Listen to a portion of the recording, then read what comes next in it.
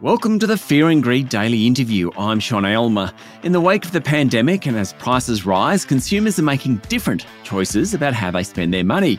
In short, they're being inconsistent as they try to reconcile their personal values with practical realities, things like price hikes and supply chain problems.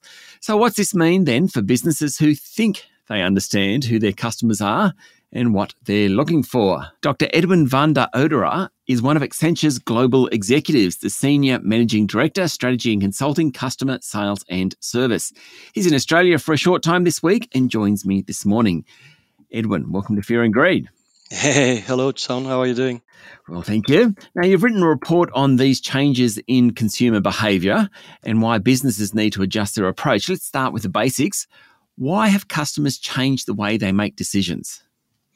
Yeah, I think it's been an evolution, that we have seen over the last years through digital, and it's accelerated with COVID, of course, which kind of all forces into new habits, which were digital first and from home and so on, and now we're post-COVID, and so I think the whole e-commerce space, the social media space, this whole COVID work from home thing has really changed lives a lot, and has really created a lot of paradigm shifts, new ways of thinking for people.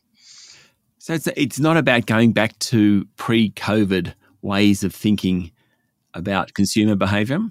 No, not at all. Now, of course, we go back to some extent, of course. There's the revenge spending and revenge holidays and so on. And we do see a little bit of go back to office. But I think we're finding a new balance because we all understood that there are things we could do differently.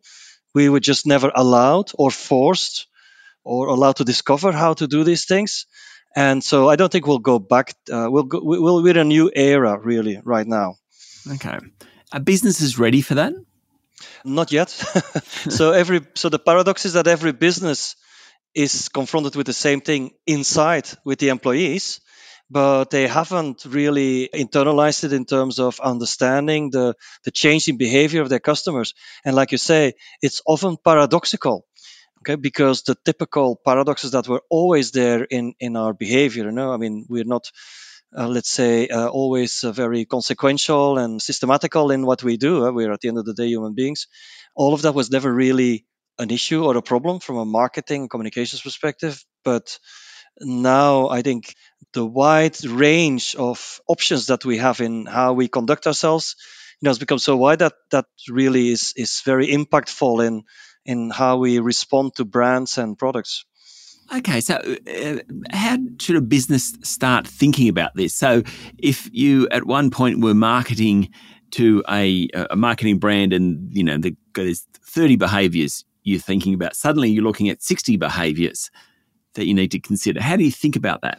Yeah, exactly. So, and by the way, we see that in the surveys we've done of companies pre-COVID, during COVID, and post-COVID. We saw this huge change where like 70% or something of customers say that they feel that companies don't understand them anymore. And about 80% of companies say that they feel their customers are shifting. It's like shifting sand. And so they don't know how to respond, and the customers are evolving because it's not a static thing. They're evolving faster than the companies can respond. But the where that comes from is that we used to think of customers in very simplistic terms, in terms of like simple personas that had a bunch of characteristics, and if you have 30, that's already very sophisticated. But it was very static. It was like an analysis, and you would update that every few years, and that was about it. And you put every customer in a box, in one of those boxes, and that was it. But people are not like that. I mean, who would have thought? People are much more complex and sophisticated. But now modern technology and the modern fast way of life and the pace at which things change mean that the way people evolve and respond at each point in time during the day or the week is very, very different from how it used to be. And so companies need to understand that dynamic.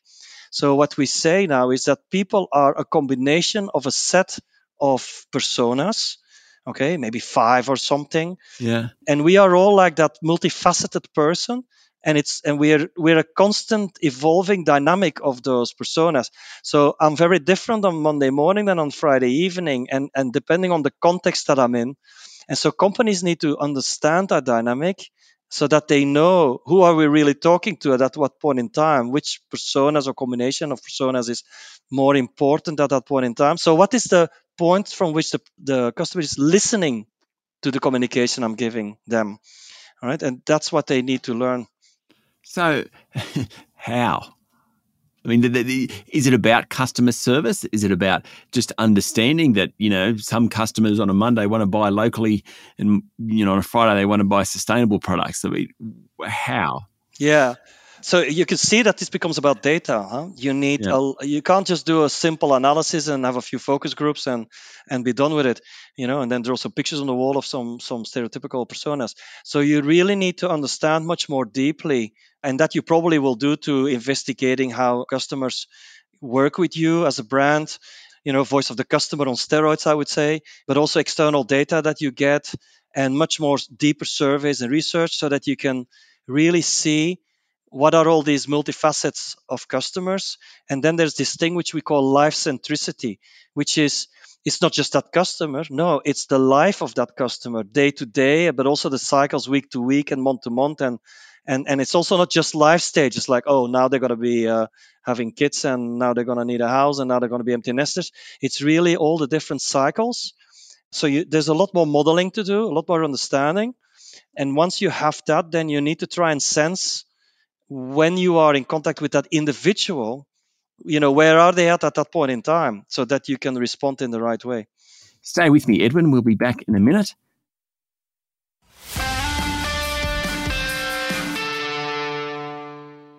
My guest this morning is Dr. Edwin van der Oudere from Accenture.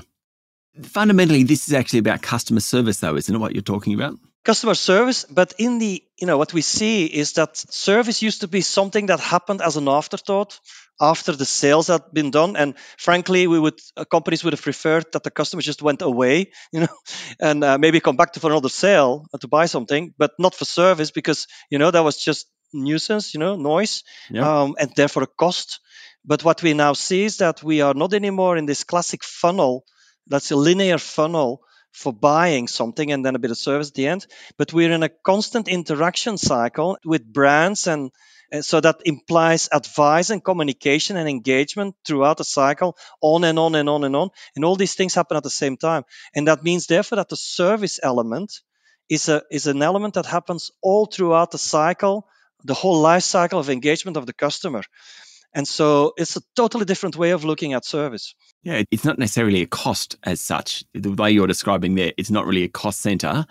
It's more as a, selling another product, a growth driver. Yeah, exactly. So it was seen as a cost center because it was seen as something we didn't want to do, really. We wanted the customer to just go away and leave us alone, frankly speaking. So everything was about reducing calls, directed to IVR, frequently asked questions, do it yourself on the app, and things like that. But really, what companies did was they offloaded the complexity of their products and how things worked and the problems that you could have with them onto the customer to solve it yourself. Whereas now what we're saying is, no, you need to constantly engage. There are so many ways in which you can help your customers maximize the usage of your products, in which you can predict the problems that they may have. And rather than wait until that happens and direct them to frequently asked questions, you can maybe reach out to them and you can proactively make sure that things will go well. And then the customer will not see it as a problem because the problem hasn't occurred yet. They will think like, oh, wow, look at the service I'm getting. This is really amazing. Yeah.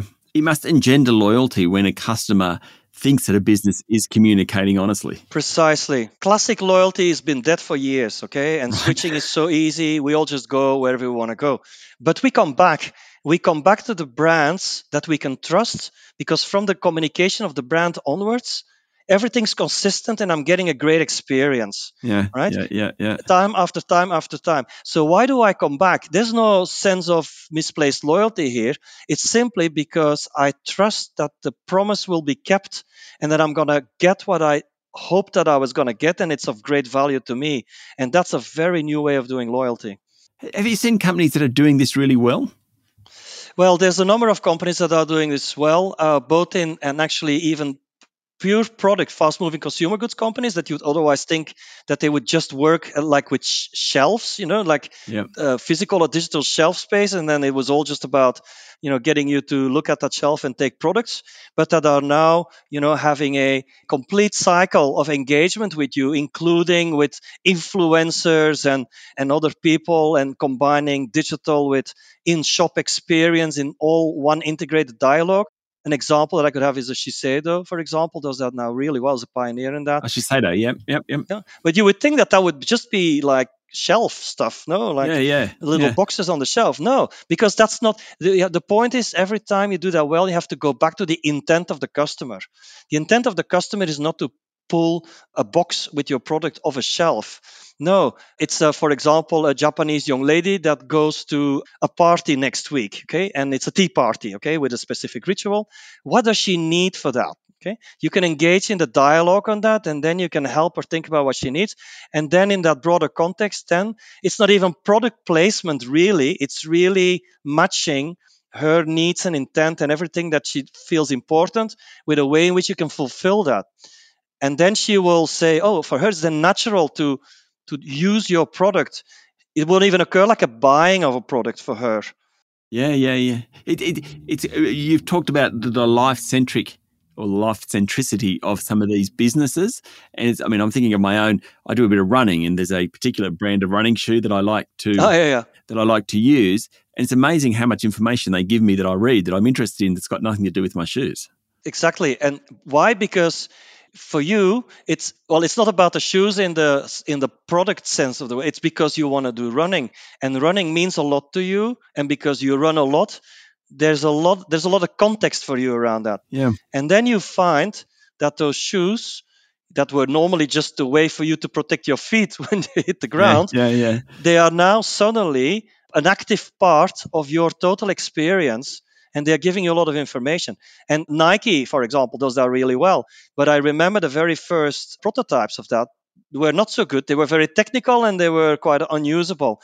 But a Nike, like a Spotify and companies like that, they know how to take complex information, complex data about stuff you use, like, for example, all the music you listen to during the year or something, and put that in some sort of profile of yours, where which you can just at a glance, you never have to study mathematics to understand the patterns and the profiles, and then you can compare your music profile or your running profile with that of somebody else. And so you automatically get to different way of communicating with other people, other communities, and to something you were also alluding to that we see with a lot of our clients that do that well. You get to product maximization.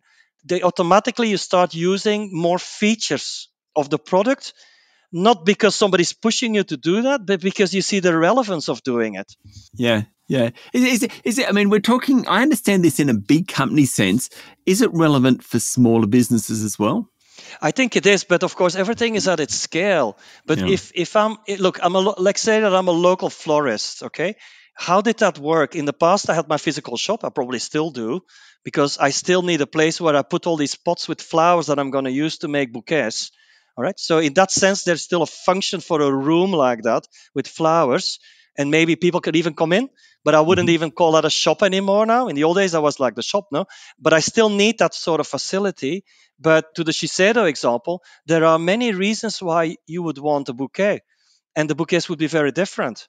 So maybe I'm on Shopify, okay? And maybe there I offer all kinds of examples of how I can make bouquets for you that really fit what your need is. And then customers can choose from there, and they can dialogue with me, and they say, yeah, I like that thing. That was a great idea. However, can I have a bit more orchids, or can I have this or that?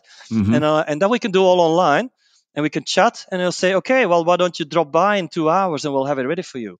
So this is just a new way of engaging, which is using both physical and digital and all these new channels in order to give people what they need. Fascinating. Edwin, thank you very much for talking to Fear and Greed. It's my pleasure. That was Dr. Edwin van der Oderer, Senior Managing Director, Strategy and Consulting, Customer Sales and Service at Accenture. This is a Fear and Greed Daily interview. Remember, this information is general in nature and you should seek professional advice before making any investment decisions. Join us every morning for the full episode of Fear and Greed, Australia's most popular business podcast. I'm Sean Aylmer. Enjoy your day.